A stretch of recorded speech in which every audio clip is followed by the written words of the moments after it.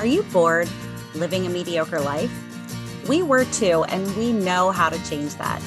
Each week, we'll leave our comfort zones to explore a new topic, then step onto our soapboxes, a safe space to sound off on our latest adventure. Come explore with us. All opinions are welcome. This is a mindset. This is a lifestyle. This is Siren Soapbox. Hello and welcome, fellow explorers. Thank you for diving in with us today. Our mission is to explore beyond comfort zones. Looking to take the first step outside of your comfort zone? Check out sirensoapbox.com for easy ideas you can explore with our blog, magazine, and Eventbrite classes. In the fall of 2021, the Sirens took the masterclass, Jessie Krebs Teaches Wilderness Survival. During the masterclass, we noticed a lot of connections between diving and survival, which makes a lot of sense considering when you're underwater for any length of time, it does become a matter of survival. Some of those synchronicities include having a positive mindset, preparing before you explore, exhale longer than you inhale, not tying, and the importance of personal protection against the elements. As explorers, we also connected with Jessie's message at the end of the masterclass about nature inspiring curiosity and expanding your comfort zone. Check out episode 56, Survival, for more on what we explored. But let's dive deeper on this topic. There's an idiom that says, those who cannot do, teach. However, this is far from the truth with Jessie, as she is practicing what she preaches in this season of History Channel's Alone. Anyone who can pass the rigorous test to make it as one of the 10 contestants on the show are survivors in our book. According to History.com, season 9 of the History Channel's hit survival series, Alone, delivers a fresh set of dangers and challenges for 10 new participants. Equipped with just 10 items of their choosing, the survivalists are dropped into a remote wilderness valley in Labrador, Canada. While documenting their experiences, each participant must survive in total isolation with the hopes of outlasting everyone else to claim the $500,000 prize. Not only must they endure hunger, loneliness, and the elements, but this season, they'll become the hunted as they discover their location is situated deep in the polar bear territory. No camera crews, no gimmicks. It's the ultimate test of human will.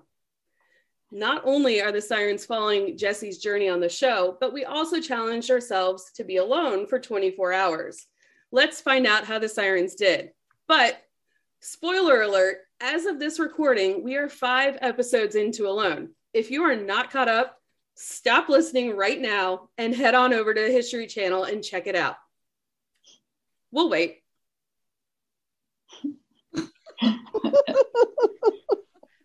Welcome back. It was totally worth it, wasn't it?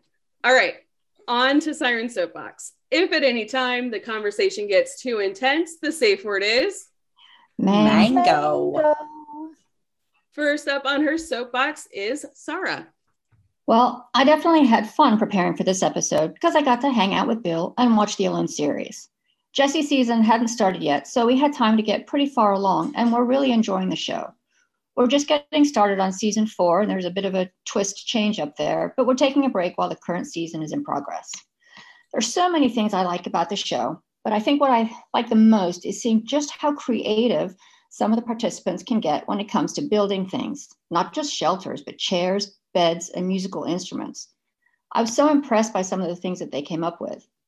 What surprised me about some of these folks, though, was that it almost seemed like they just decided they had nothing else they wanted to do, so they just decided to go home. I would have sworn that those folks could have gone on forever there just building a city. Well, when it was time for me to have my own Alone experience, I really put it off as long as I could. I wasn't worried about spending a night alone. I wasn't even worried about being outdoors alone for a night. I just don't generally choose to spend the night separate from Bill, as silly as it sounds, since giving up taking overnight call at the hospital. But that hardly seemed like a reason to mango out, so I got over myself and I did it. Because I left it pretty late, I didn't stray far, but I did spend the night alone outdoors. I set up camp under our back deck using my hammock, and I've done it before, so I knew that it would work out pretty well. I had my phone with me for recording purposes only, and I did take some videos and pictures. My videos are not as great as some of those Alone videos, though, those participants, they must have some really good training because their videos are amazing. I did practice my Jessie Krebs masterclass skill, fire starting, which I did talk about when we did our episode back then. I started a fire in our fire pit this time, and it was great. I still think I could win that Survivor challenge, by the way. While on my own, I enjoyed watching fireflies, listening to distant trains, trying not to think about a totally different alone experience I could have been having with Bill as we had no kids at home, and waiting for the first stars to come out. I slept pretty well in my hammock, but when it was really quiet, I could hear all the rustling in the yard. I could even hear something small moving around on the rocks. It was pretty creepy, but quite honestly, I was more worried about some strange human coming to investigate rather than a woodland creature, and the noises were too small, so I eventually went to sleep. And by the way, this totally could have been a Shewee and Kula Cloth crossover episode because I used them both, and boy, was that a lot of fun. Jess, how much fun did you have? Well, I had fun, but during this challenge, I realized that I would never make it during the zombie apocalypse, at least not alone. So my tent broke back in Ohio, and I did not buy another one before moving because I didn't want to have to move it across the ocean. I did the minimalist challenge before moving, and I was not going to replace anything that I had gotten rid of. So camping overnight without a tent is not an option in Hawaii unless you are right on the sand because of the centipedes and scorpions. And camping on the beach is actually illegal, so I couldn't do that. I decided to set up a makeshift camp in my backyard and quote unquote camp for the day. I set up a little ramshackle tarp and quickly realized I need to work on my knot skills because it was very saggy. But building a fire went much better because I had a lot of dried green waste from our yard in the fire pit. I filled my water bottle, grabbed my Shewee, a book we're reading for a later episode, some Beyond Meat jerky, highly recommend the hot and spicy variety, and spent the afternoon hanging out with the chickens and gathering more kindling by pulling vines and dead fronds from around my yard. Yes, we have wild chickens on Kauai, and I've grown pretty attached to them, so I don't think that I could eat them. Plus, they help keep the bugs under control, and they love to eat the centipedes, so I'm fine as long as they're earning their keep. Spending the afternoon alone was nice, but I'm not sure I could make it for a whole day, much less as long as these alone contestants are doing without losing my mind, at least more than I already have. So, Elsie, as a rehabber, how did you handle that scene? Aww. So that scene was really difficult for me. At the start of March 2020, some people baked bread, some learned how to crochet. My thing was rehabbing squirrels. It's a lot of work, mixing formula, bottle feeding every few hours, even in the middle of the night. It's like having a brand new baby. And then once the males reach sexual maturity, they really become wild and need to be released where they belong. This is one of the hardest days of my life. These little critters that you love and care for are suddenly on their own. I have a soft spot for animals. Just this morning, we cut a hole in our new home to free a baby bird. That's in addition to the hole we put in the garage last night. The mama bird was squawking at us to help, so I can only imagine what Jessie was feeling at that moment. But she brings up an excellent point. Every day we're alive, something has to die. As we talked about in the vegan episode, we've really removed ourselves from this natural part of life, death of our food. I don't know if I'd even be able to survive in a survival type situation. I don't think I'd be able to kill anything. Mix that with the fact that I don't eat fruits or veggies, and I think I'd only be around as long as my reserves can carry me. But since taking the masterclass, I always carry with me my 24-ounce Stanley kettle with survival tools inside because Jessie taught us the most dangerous hikes are day hikes because we're the least prepared.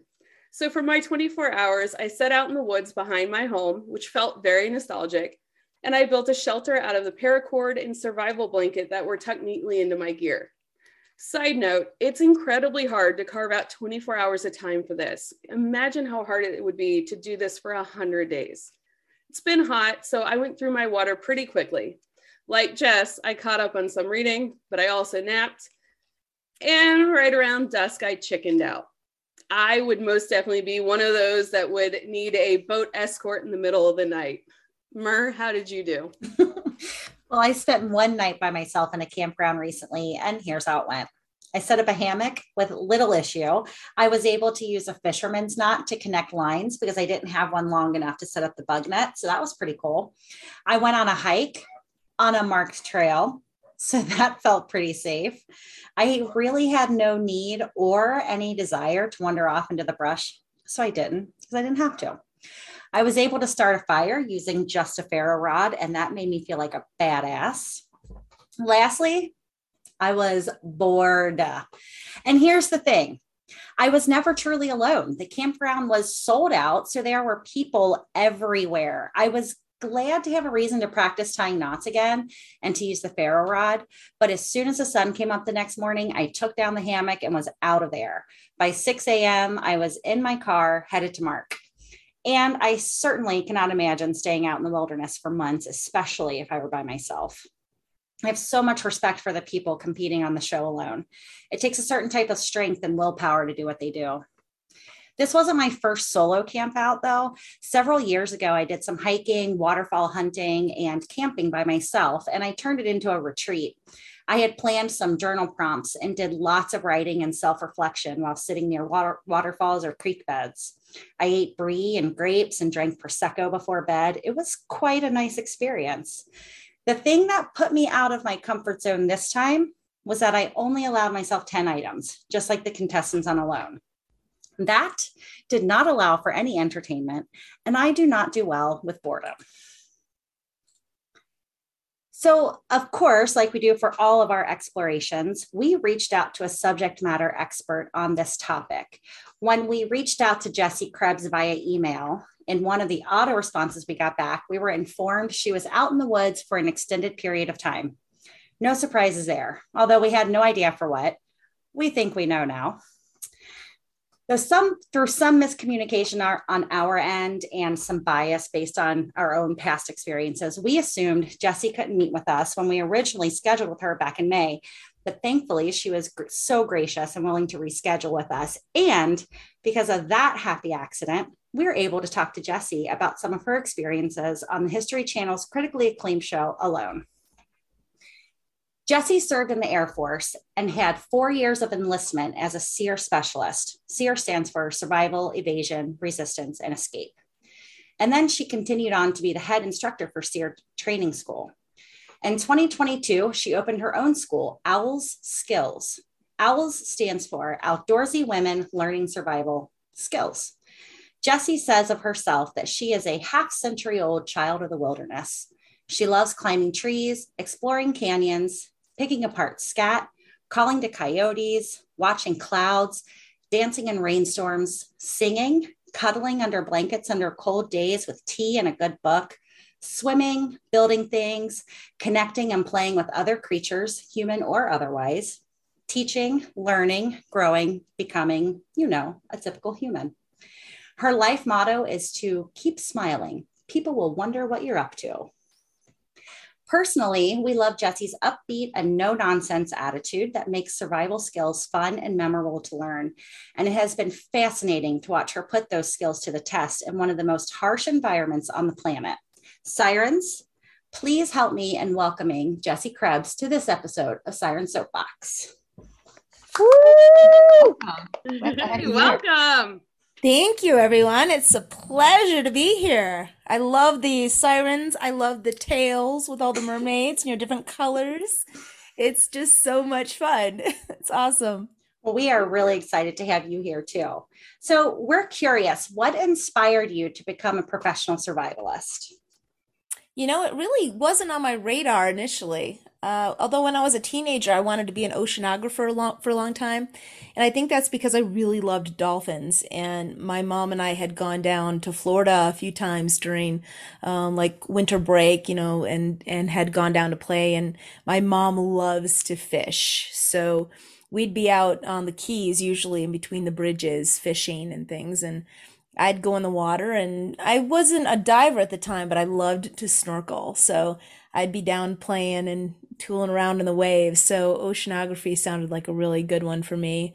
And I'd felt a connection with the wilderness, mostly, I think, because my mom is an outdoors woman, and also because of my abuse as a child, the infant and childhood sexual abuse when I was a kid, which was my grandmother's second husband. And because of that and the way in which it happened, I didn't really trust people. People didn't feel safe to me, but the outdoors did. So that felt like a place where I was held, and I would go out and climb a tree and talk to the stars and the wind and the moon and water if I was around it. And it seemed like those elements spoke back to me and that I had a communication with them, and they were my best friends, the ones that I felt like I could trust and that wouldn't hurt me in any way.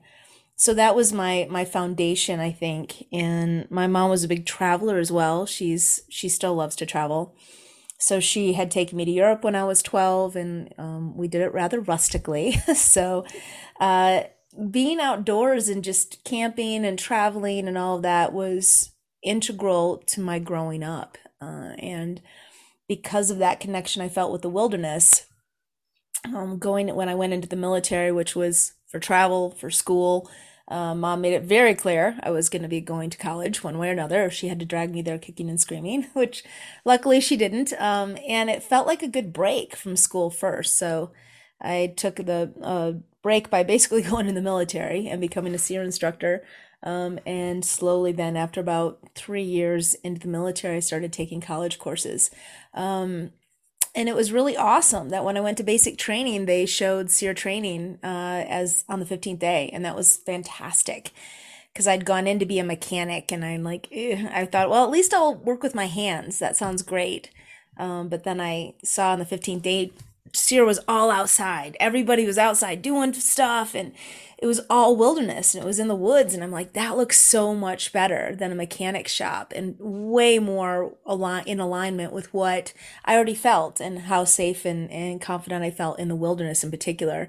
But I was very shy going in. So I kind of listened to the outdoor stuff, but didn't really understand that I was going to be an instructor. And it was quite a few years later before I really realized, hey, you know what? I actually like people and I love teaching. Who would have thunk?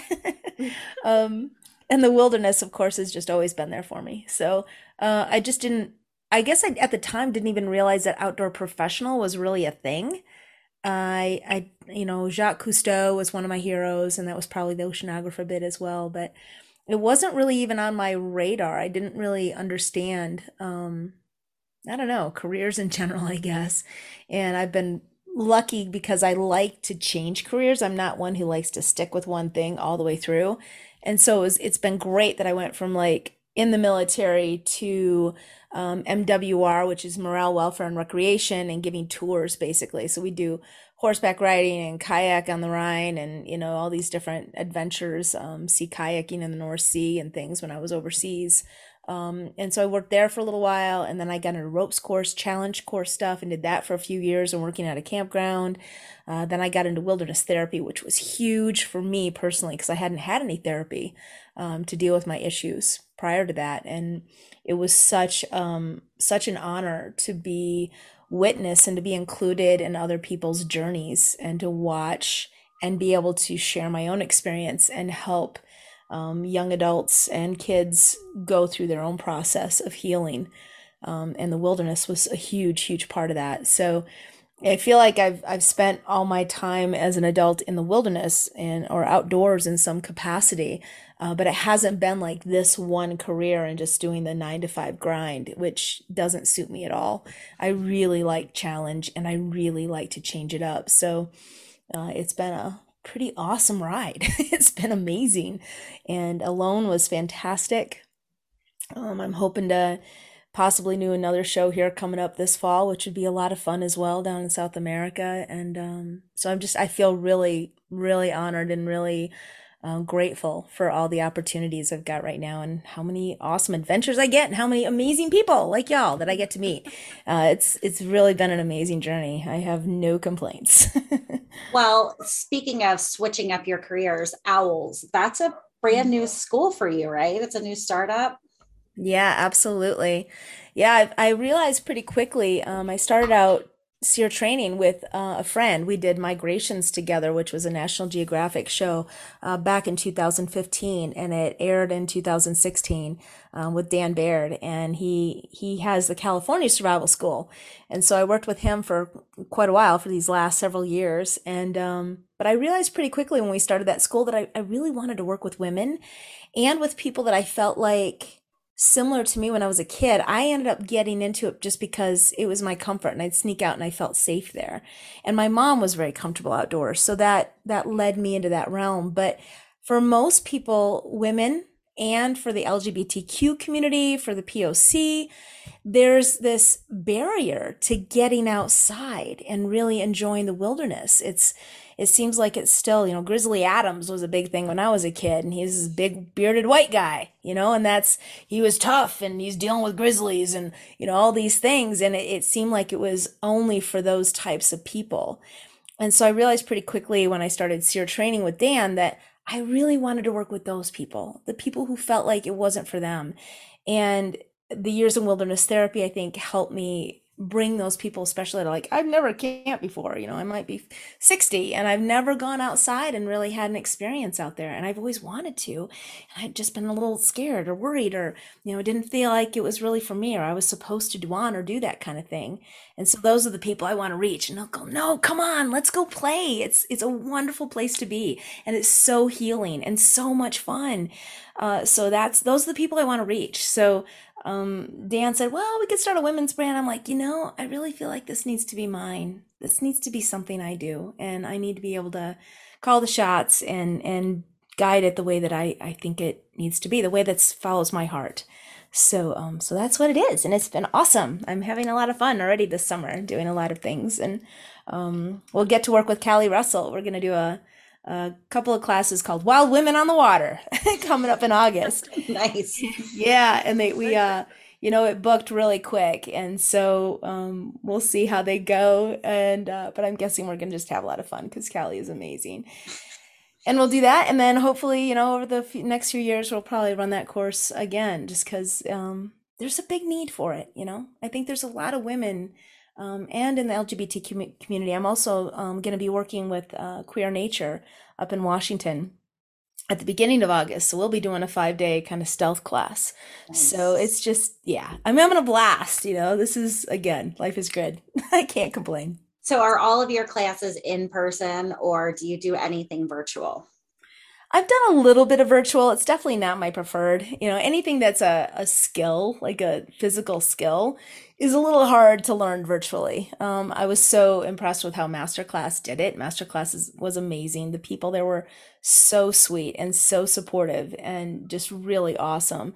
But it is very difficult, I think, to learn and convey information. And I can't peek over your shoulder, if I'm a video and say, hey, oh, you've almost got that knot right. Just for you, your mnemonic is going to be blah, blah, blah because of the way you like to tie this. Or, hey, change the angle of that knife just a little bit and you'll get those shavings a little better, or whatever it is. I can't do that virtually. So unless we're on a Zoom or something like that. And even then it's like, I can't quite see. Can you change the camera angle? And, so it gets really awkward. So I definitely prefer in-person classes where I can see faces and I can work off that energy and really tailor a class to what people are most interested in learning and what they're excited about. And if they have questions, we can just bounce off and the others learn from the questions of each other, and they get to meet each other and support each other. So yeah, I definitely like the in-person classes way better.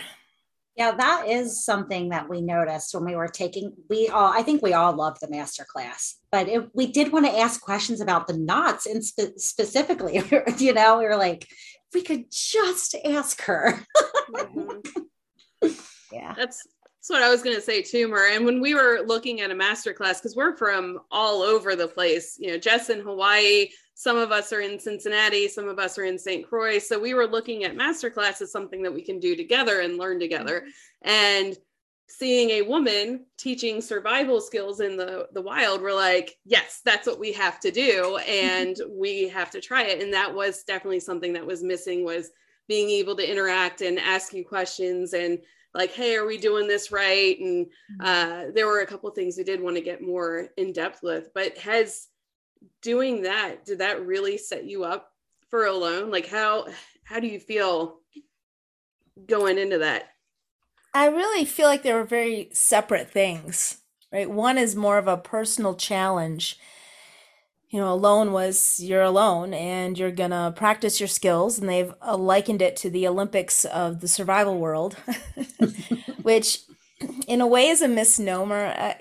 Like I say in masterclass, my specialty is survival, and there's bushcraft, there's survival, there's primitive living. There are many different facets of outdoor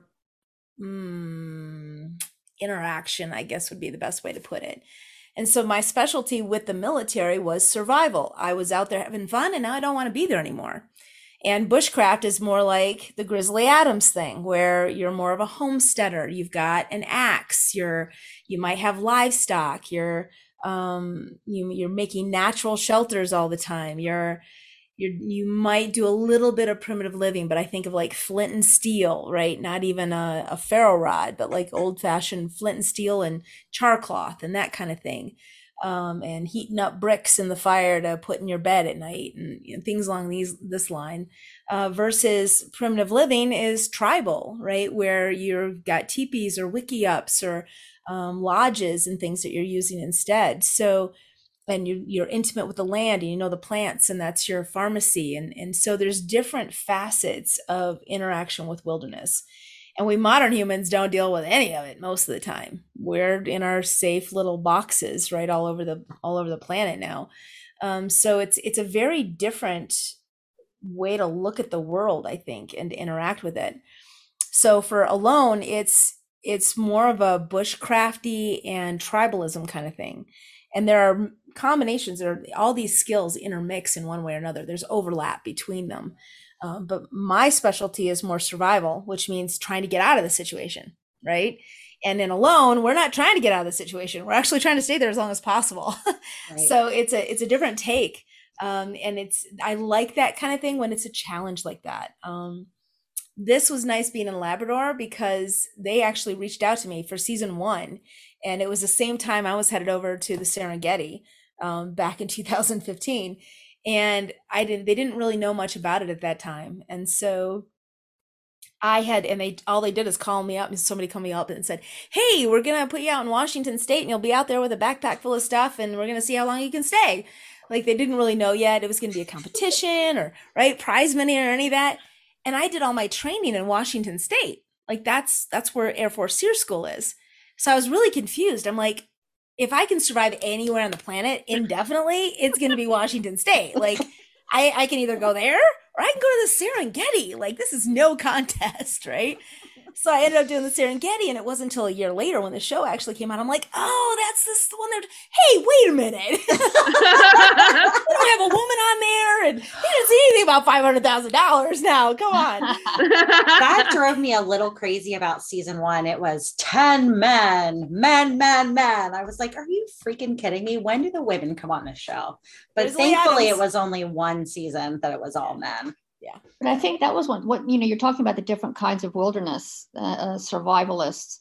That's the fun thing about each season. You can kind of pick out the different people. I remember in season 2, she was the herbalist tribal. You had a couple of those people, and they're just out there living their best life. I mean, the very first day she was out there, she made a freaking chair. And Bill and I are looking at each other and we're like, well, there you go. I mean, what do? You need a chair to stargaze. And then you've got the guys that go out there and they're literally laying under their tarp for 2 weeks. And they're like, oh, I guess I ought to build something. It's just, it's so funny, the different approaches. And it's fun to watch and see, or who do you think is going to last the longest? And it surprises us every time what makes people tap out. Mm-hmm. They're the obvious things. There's, oh, well, I'm starving to death, perhaps I ought to go home. Or I'm sick, maybe I ought to go home. But some of the things that make people go home are just so surprising. I forget which season it was, and I forget the guy's name, but they sent him home because he was starving. He was starving, but he had so much food. Yeah, that was season 2. Yeah, I felt he's like, wait, bad for that guy. I've got all this fish here. And we're like, it's too late, buddy. Oh, that's saving it up for a rainy day. Jessie, I gotta know, what was your first real meal after Alone? The first thing, God, my first real meal. What did I have? They do a really good job of taking care of us afterwards and making sure that we're going to be in pretty good shape by the time we go home. So I guess my first meal when I came home, my boyfriend is amazing and he usually makes me food when I come home from things like this. So I'm trying to think. I think he made my favorite, which is moussaka. So kind of a lasagna kind of thing that I absolutely love with eggplant. Nice. Yeah. Are Nice. you vegetarian? No, I'm not. Okay. I've gone for fairly long. I actually really like. I'm a pretty big meat eater if I can, but I don't tend to eat it that much because of the impact on the planet. Gotcha. So I'm not real big with it. I'd like to soon get they have like these boxes you can get that you can grow mealworms on your counter using your scraps, like basically compost, and you throw it in there and then basically grow mealworms, which have so much more protein content. And so you can literally just toss them into your stir fry or whatever you're making, and give it kind of a nutty flavor, and it's basically growing protein on your counter, which I think is pretty awesome. Yeah. Elsie is like, has the heebie-jeebies thinking about that. I was like, I just fed mealworms to my bearded dragon this morning. I didn't I didn't think about eating one. I hear they taste like potato chips. We just always hope that when that boat's going out, when someone's hit that red button, that they're at least bringing them a nice sandwich. Yeah. Right. Never see them eating a sandwich when they're on the boat. I'm like, just give the guy a sandwich, please. Please, they look terrible, right? Yeah, it's really got to be careful. Anybody with refeeding if you've gone a long time without food, that can be pretty nasty. My time on migrations, which was the Serengeti trip, the worst pain I've ever felt was coming off of that. It had been just 35 days and hiking across the Serengeti, and there were days when my ration was like a piece of biltong, right? Basically jerky, like the size of my pinky, and maybe a baobab seed. And other people were not eating anything sometimes. So I was mostly getting the salt content out of it. And the refeeding after that, my mom unfortunately has a lot of stomach issues. She's had struggled with ulcers and just having a sensitive stomach her whole life. And for the most part, I've been really good, almost the opposite of that. But coming off migrations, apparently when you don't eat for a while, your stomach stops producing acid, which makes sense, right? Otherwise, it'd be eating itself. There's nothing for it to digest. But then when you start eating again, it doesn't really know how to control the acid. It just kind of dumps it all. And so you can end up with this high acidity and it can be extremely painful. So I was in agony after migrations in particular, with the refeeding process. And they didn't really govern what we ate. Like, here's the buffet, go for it. Wow. And so I was in absolute agony. So you'd think like, yeah, just give them food and it's gonna be great. And it's like, Just a sandwich. no. Sandwich. Before Alone, what was the longest that you were out in a survival situation? I'd say probably either migrations. Alone was probably a couple of weeks. That's probably all I've done. And it was in Kauai. So I was hearing you talk, Jess, about I love Kauai. It's one of my favorites. And yes, I have eaten some of the, I did find a roadkill rooster and cooked it up one night on Kauai. Although they have the joke in Kauai with the roosters, like, if you want to make a good, soup out of the birds there, the wild chickens, you put the bird, you pluck it, get it all ready, put it in the pot and start to boil it. And you boil it for about a day and you put in a rock, get a good rock and put the rock in there too. And you can add your veggies and all that. And you boil it for another day or so. And then when it's done, you throw out the chicken and you eat the rock. Yeah. I've read about like eggs here and just, because there's so many chickens, like, well, can you just set up a coop and you can eat, like, can you eat the eggs? Because I love eggs and Sure. I've heard that that's kind of hit or miss because you really got to know what your chickens are eating because there's so much other stuff that you could find around. And I just, I think I'll let somebody else take care of the chickens and the eggs, and I'll just eat them. I actually, before we started, my coworker brought in lunch, so I've got some chicken sitting on the corner of my desk looking at me right now. But yeah, did you hike the Kalalau Trail or something along those lines when you were in Kauai? Yeah, I got there a little unconventionally. I I walked down Milili'i Ridge, which is about 4 miles, I'd say, kind of southwest of the Kalalau.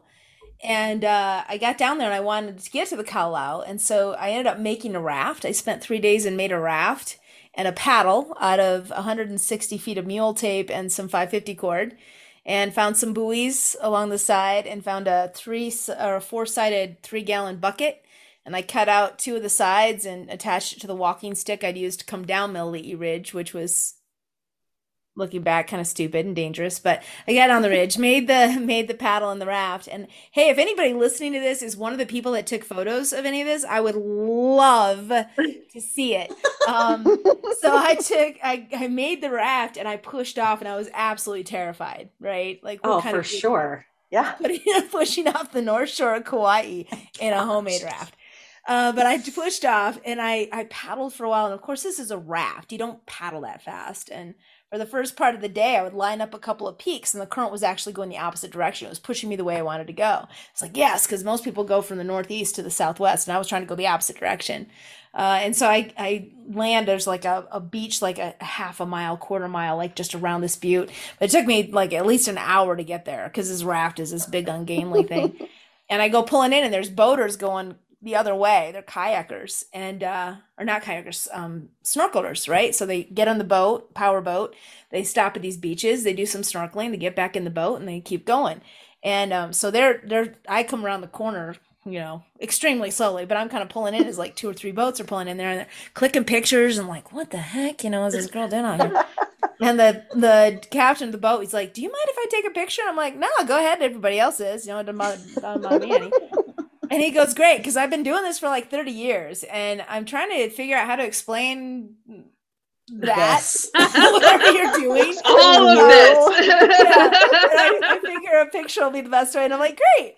And so he takes a picture, and, we talk a little bit, and I'm talking to the other guy, and I had planned to stop at one beach, and he's like, like another mile down. The guy's like, oh, no, you can't. That's all rocks. You try to land that raft there, you're going to get smashed to smithereens. And the rest of it is just cliffs, right?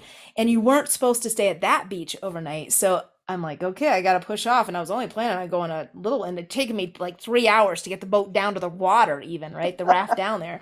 So I'm like, ooh, I'm going to be pushing it today. I guess I'm making the whole distance today.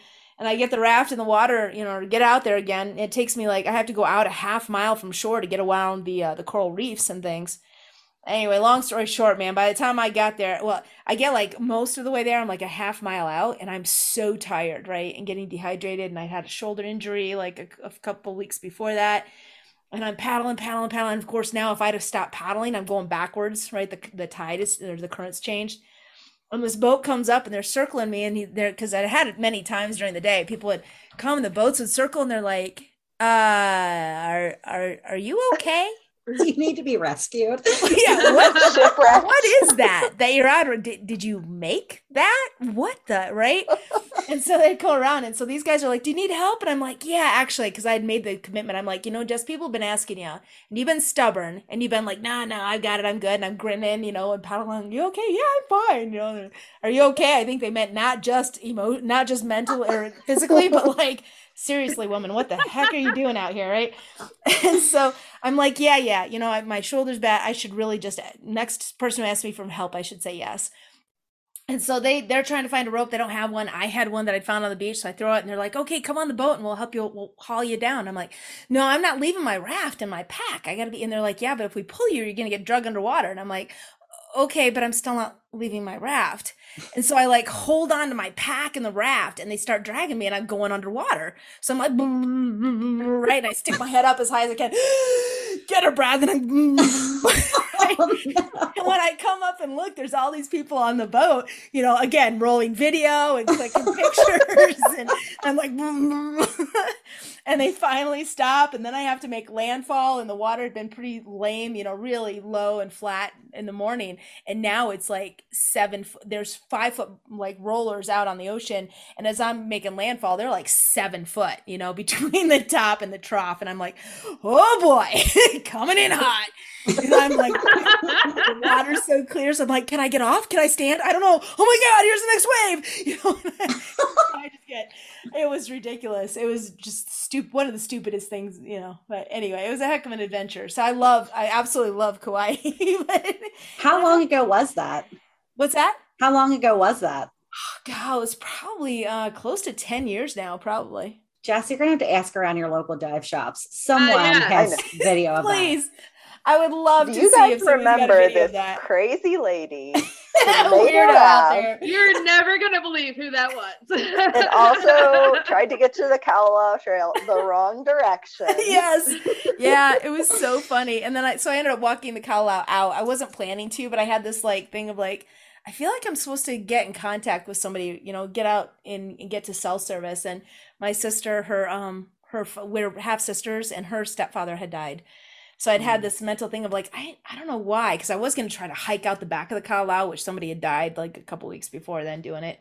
But that's the kind of stuff I tend to get myself into. But I just felt like I needed to get to cell signal. And then my sister Nola had been calling me and left messages. So I'm like, okay, yeah. So I ended up walking the Kalawao out and saw 3 guys jogging in with nothing.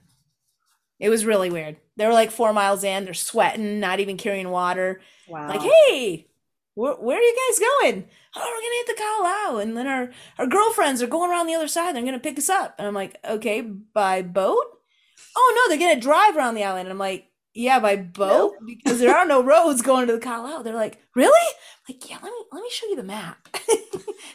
And luckily they were smart enough to turn around and just go back. So I'm like, I don't think you understand where you're headed right now, dude. There's no civilization out there. There's a bunch of people who will take care of you, but yeah. You're not finding a road. That's for darn sure. You can call a helicopter to come get you, yeah. But well, actually, you can't because there's no cell service. Yeah, that's true. And they didn't bring emergency phones or anything. So they had nothing. They would have been in trouble. So, speaking of cameras, what was it like? Was it hard to record yourself the whole time you were there, or did the camera sort of become your Wilson? Yeah, I hated the camera. I hated having to set it up. I would call it the baby. It's like, oh, I got to change the baby's diaper again. Oh, got to feed the baby, change the battery again because it's eating the batteries, and the colder it gets, the faster it burns through them. And you're trying to have a couple cameras operating at the same time so they can have, cuts and cut to different angles and things. And it's like, so you got several different cameras and you're wearing one. And so you just change the battery and 15 minutes later, you got to stop what you're doing and go change the other one. And yeah, Did they just send you out there with a ton of batteries? Yep. That's what they have to do, right? I guess what else would they do? Yeah. And a bunch of memory cards so you can record everything. And then they got to go through all that data. That's a lot right? If you've got 2 cameras running virtually all day, every day, you can imagine how much footage they have to go through to try to put the show together. So, gosh, that must be so boring for them to look at. What did you do to pass the time? Sing, talk. I did see you sing a song on one episode. You have a beautiful voice, Jessie. Thank you. I loved that little song. Thanks. Yeah, it's got a few verses. I don't know if they're going to end up playing all of them, but yeah. Hodgepodge Lodge. It's great. Oh, I love that name. My name is Mary Hodge, and my little craft, arts and craft business is called Hodgepodge Unlimited. So Hodgepodge Lodge was spoke to me. Awesome. Yeah, I'm it doesn't really fit into any category. It's not a teepee. It's, I don't know. It's not an official lean-to. It's a combination of a debris hut. I don't know. It was a bunch of stuff. So I'm hodgepodge. Sounds great. What was the most challenging thing about being a contestant on Alone? That you can talk about today. Yeah, that you're allowed to talk about. What can I share? We don't want to get you in trouble. No, the alone thing for me isn't a big deal. And I think they do a pretty good job because any of the shows that I've been on, basically, they do psychological evaluation. So you're doing psychological testing. And I was raised primarily as an only child. I'm blessed now. I'm very grateful to have 7 sisters and 2 brothers. And that's amazing. But I didn't really grow up with any of them in the same household. And I was always a natural introvert anyway. And so being alone isn't really a problem for me. I do like, I guess, entertainment and just having more adventure. And so there was a part, especially building Hodgepodge, where I'm like, this is my focus right now, is building this. So it felt a lot like a job. And I'm the type that I like people like, okay, let's, sit around the fire and talk at night and sing songs and tell stories and whatever. So I did miss that part of it because it was more like the entertainment part of just being human. So I think I missed that probably the most, more of a community feel and like, hey, we might not have much, but let's sit around the fire and have something to eat and just have some outside, like, you get songs. Ugh, you get songs stuck in your head. And normally in normal quote unquote life, you could just put on another song, right? And it's fine. And here you cannot get rid of the song. It just won't go away. So you have to like deliberately try, but then I'd like sing other songs, and inevitably I'd have a lull, and they're back again. I just can't escape it. Sometimes run up that hill or whatever it is now. I'm hearing everywhere. Yeah, and it'd be the most random songs that you haven't heard in like 20 years. You haven't heard this song, and suddenly it pops in your brain, and like days go by, and you cannot get rid of it. What about Baby Shark? Did that song pop in your head? Oh my Which gosh, one? Baby Shark, Baby Shark, do do do do do. Oh my gosh, if you get that in my head, I would tap out. I'd be like, look, I can't get Baby Shark out of my head. It's I'm time to go home. I'm done. Or Lambkin, this is the song that never. Run away! Absolutely. Have you gone camping or hiking since you've been home from alone? Yeah. Oh, good. Mostly for work, though. Yeah. But yes, definitely. And I've just come off of 3 weeks of like working pretty steadily, of running a lot of overnight and 1-day courses in Vermont. And just this last weekend, I did a 3-day weekend here in Boulder, Denver area. So yeah, I was sleeping out on the ground a couple nights ago for a couple of nights. And yeah, I sleep outside a lot, and I like being outdoors. So that's all good. And now we're about to start a 3-week vacation. Really excited. We just got kittens. We got about 16 weeks right now, and we're training them to be adventure kitties. Oh, that's exciting. So they've already been in the kayaks, and we're going to take them on a 3-week road trip, basically heading up to Minnesota and Michigan, where I'm originally from. My boyfriend's from Minnesota, so his dad's from Minnesota, I should say.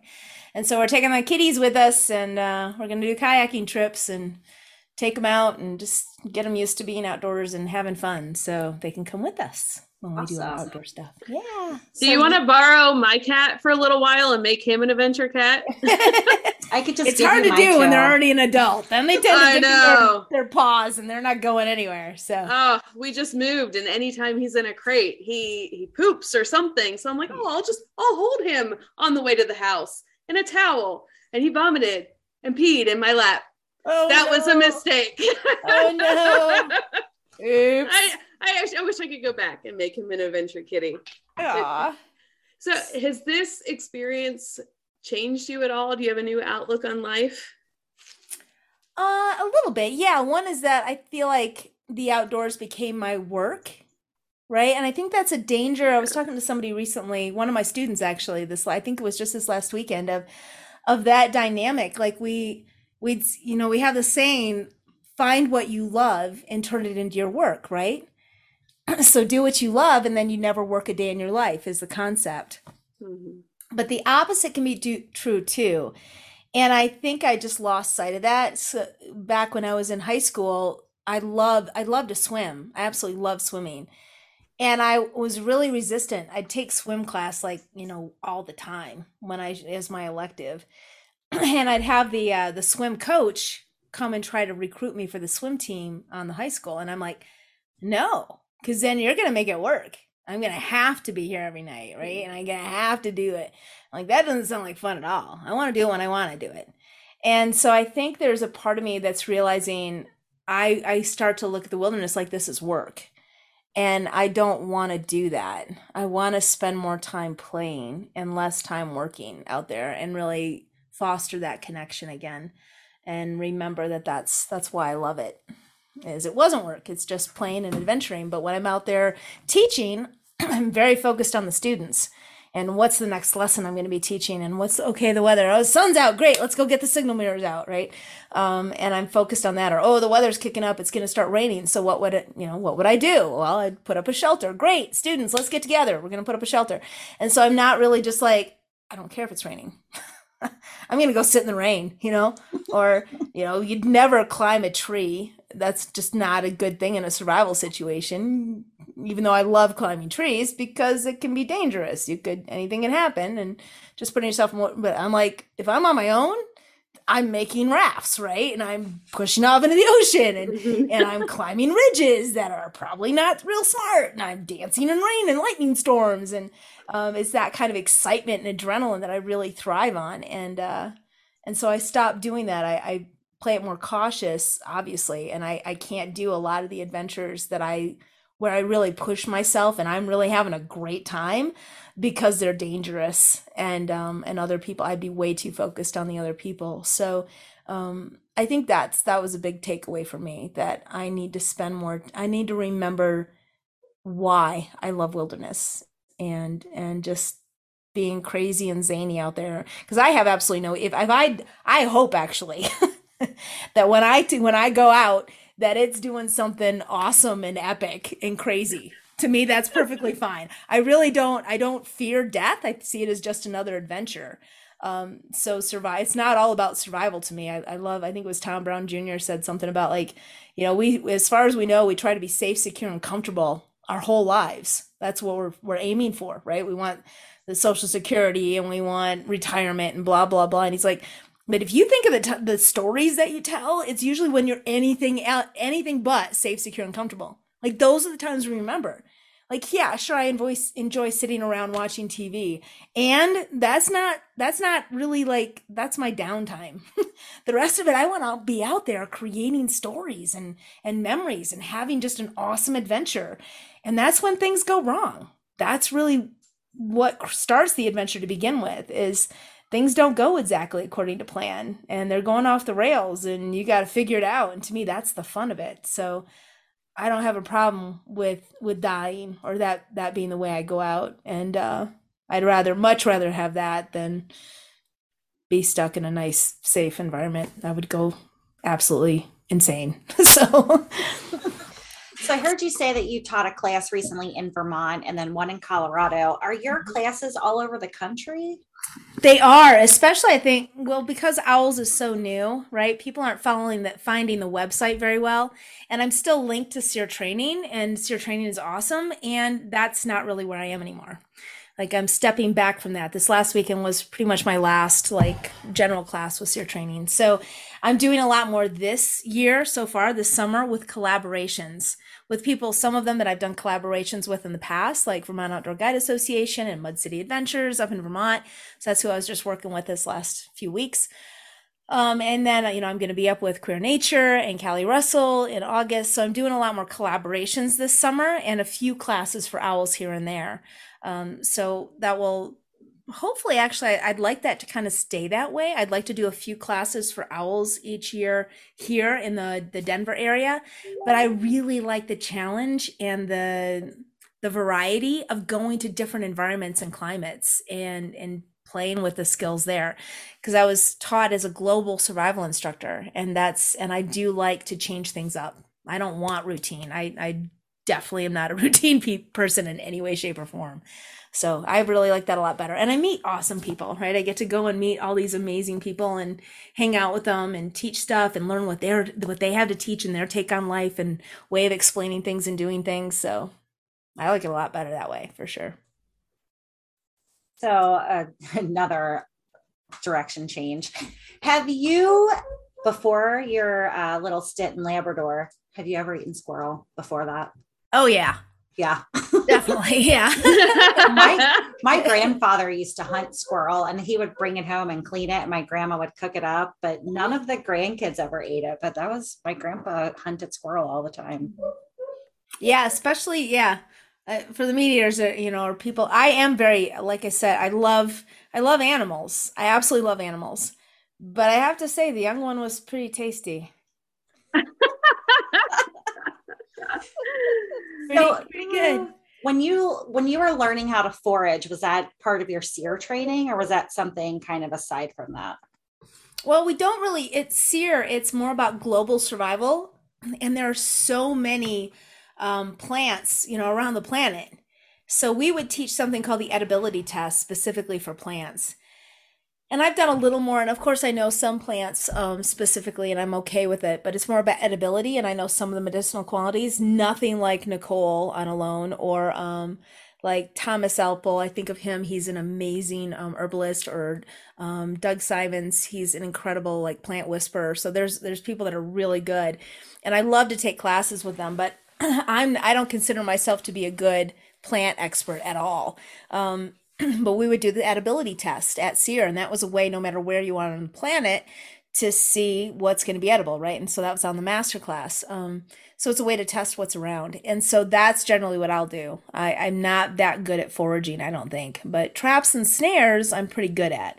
The hard part with Alone is one of the hard parts is that you're only allowed certain types, right? Based on the First Nations that are there. So Alone does a really good job of going in and working with the First Nations peoples and saying, what are you comfortable with us collecting and harvesting, and how would you like them harvested? So I appreciate that. I think that's a very valuable thing, and definitely we need to do that and respect the first cultures.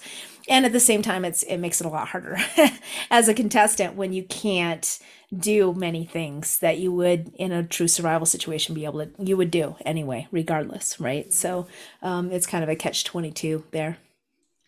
One of my favorite things about watching the show is every person is so thankful for anything they get from the land, whether it's a piece of meat or if it's berries, whatever. Everyone is so thankful. And I just love that about the contestants in general. There's just, like you said, there's that respect for the land and the people, and it's really nice. Absolutely. I think that is a difference between sort of the bushcraft mentality and the tribal mentality.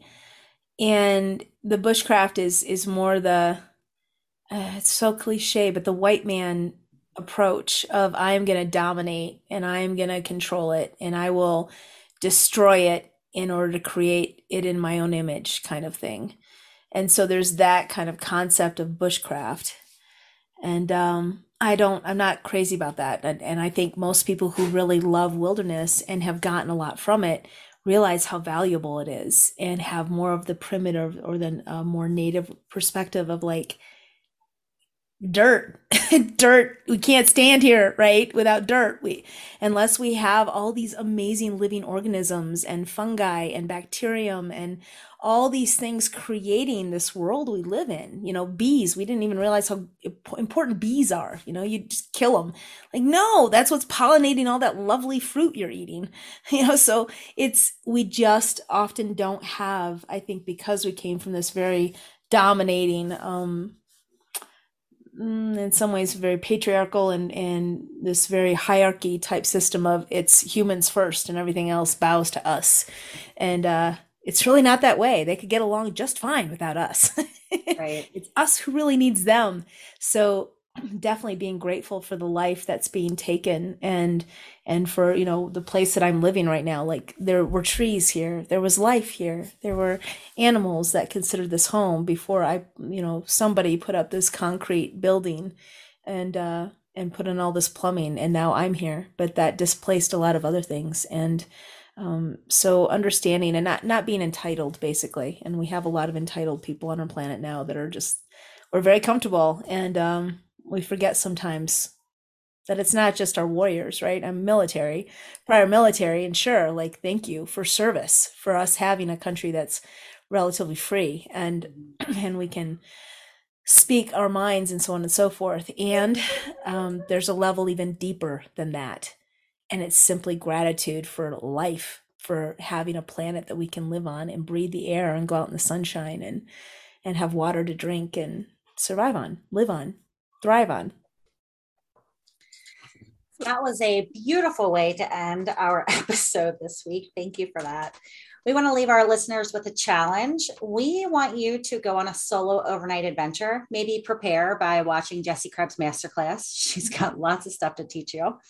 And then tell us about your adventure by using the hashtag Siren Soapbox on all the social medias. Jessie, we've really enjoyed chatting with you tonight and have loved watching your adventure unfold each week on History Channel's Alone. Do you want to tell our listeners where they can find you? Sure. I'm at owlskills.com. So OWLS skills.com. And that's where you can find me most of the time. I do have some Instagram and Facebook and stuff. And so if you reach out to me, eventually I'll probably get to it. I don't tend to get on the social media all that often, but I try. So yeah, that's where you can get me. I'd love to have people out for class. I tell my students all the time, I'm like, I like to go teach. But if I'm standing out here in the wilderness just talking to air, it doesn't look real good. So it's nice to have students to yak at instead of me just talking to myself out in the woods. The Sirens are going to have to plan a class with you at some point. That would be amazing. Yeah, when we go viral, we'll eventually come out and take a class with you. Well, it's a deal. Sounds great. Sirens, thank you for sharing your experiences with us. It's so much fun to learn what each of our own comfort zones are and how they differ from one another. So thank you for that. And thank you, fellow explorers, for listening to this episode. Check us out on TikTok. We're new there and having some fun with that platform. I hope we'll see you at our Explore Cooking event on July 9th. We're making breakfast burrito casserole, and it's a cook-along event, so you'll be making the same meal, and you get to share it with your friends and family afterwards. And until next time, dive in, stay curious, and be happy.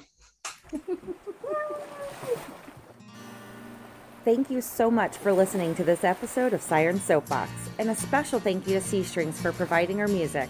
Snag their latest EP from iTunes today. Follow the Sirens on all the social medias, and don't forget to tell your friends about us. Like and subscribe wherever you listen to your podcasts. We'll catch you next time on another episode of Siren Soapbox.